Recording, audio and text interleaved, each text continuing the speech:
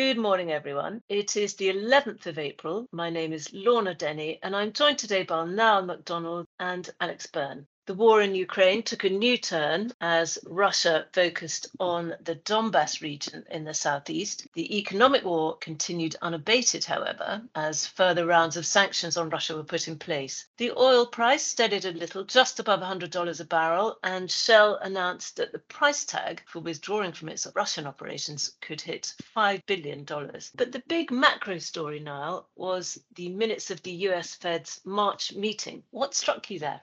Good morning, Lorna. Yes, interest rates continued to move higher last week, pushing down bond prices. And this was fueled by the hawkish slant to the FOMC minutes that were released on Wednesday. From our perspective, there were two very important elements to this. Firstly, many participants would have preferred a 50 basis point hike at the last meeting. And as we've mentioned on the podcast, there was a 25 basis points hike at the previous meeting. And this is interesting insofar as only a few expressed that preference prior to the meeting. So we are seeing a hawkish shift in the mindset of the FOMC members. Secondly, the minutes disclosed the Fed's plan for balance sheet normalization. So this is the reduction in the bond purchasing program that was implemented to combat growth dynamics post the great financial crisis. So the committee anticipates a reduction of about 95 billion per month, broken out as reducing treasuries by 60 billion, and mortgage-backed securities will be run off by about 35 billion a month. Now, while previously we had been in an environment of quantitative easing that's pushing down bond prices by pushing down interest rates by purchasing bonds, this balance sheet reduction is named quantitative tightening, so reducing the availability of lower cost capital and a so-called tightening of financial conditions. And on that theme, we heard independent comments from one of the Fed governors last week on this unwinding of the Fed's vast balance sheet. Yes, Brainard spoke about the rapid reduction in the Fed's 9 trillion balance sheet, and these comments actually led to a further spike in volatility in bond prices in US Treasury markets. Now, Brainard had previously been described as being a very dovish member, so advocating for lower rates. This is quite a shift and reflective of the evolving mindset of the Fed committee members. Yes, as you say, it is a very effective further means of tightening US policy. So, how did the US Treasury markets take this? Well, previously, the US Treasury interest rate curve had been largely inverted as longer term bonds had not sold off as much as short term bonds. But this clarity and the balance sheet reduction by the Fed saw the longer end of the curve really sell off quite aggressively, and a steepening of the US Treasury curve. And why is this? Well, the Fed previously been buying and holding these longer dated issues, so keeping that part of the curve well supported. But the removal of this price agnostic buyer means that these bonds won't have the same buying power aimed at them anymore.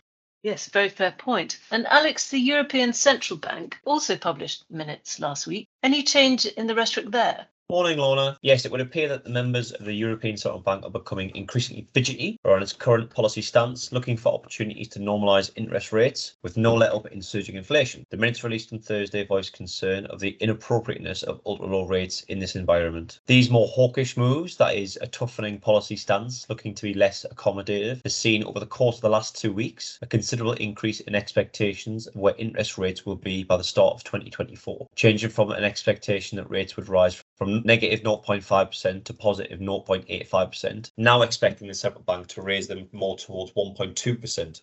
This hawkish tone that we're seeing is in the face of more difficult growth data, and we've seen PMI data from China. We had official manufacturing PMI. That's a gauge of factory activity, where expansion is shown by a figure above 50 and contraction with a reading below. Slipped to a 5-month low in China. It was 49.5. The non-manufacturing PMI also dropped to 48.4, the lowest since August. Through all their perceived successes early on in the pandemic of controlling the spread and minimising economic impacts, the Chinese party's policy of zero COVID, of attempting to completely shield itself from any COVID breakout, is beginning to be severely tested. Strict lockdowns have occurred in major production and economic cities and are having a hugely detrimental effect on economic growth this year. And there's continual efforts to look at supporting the economy in a number of different ways. The coming week will be shortened for many markets by the Easter holidays, and the French presidential election race now enters its second and final phase, Alex.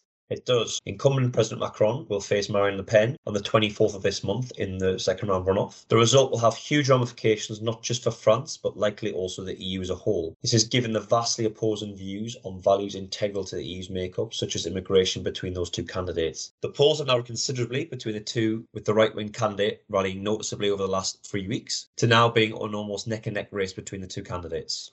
No doubt markets will be watching closely for any upsets there. And on the macro data front, we have CPI inflation data from the US. It was a pretty eye-watering number in February now. What are your expectations for the March data?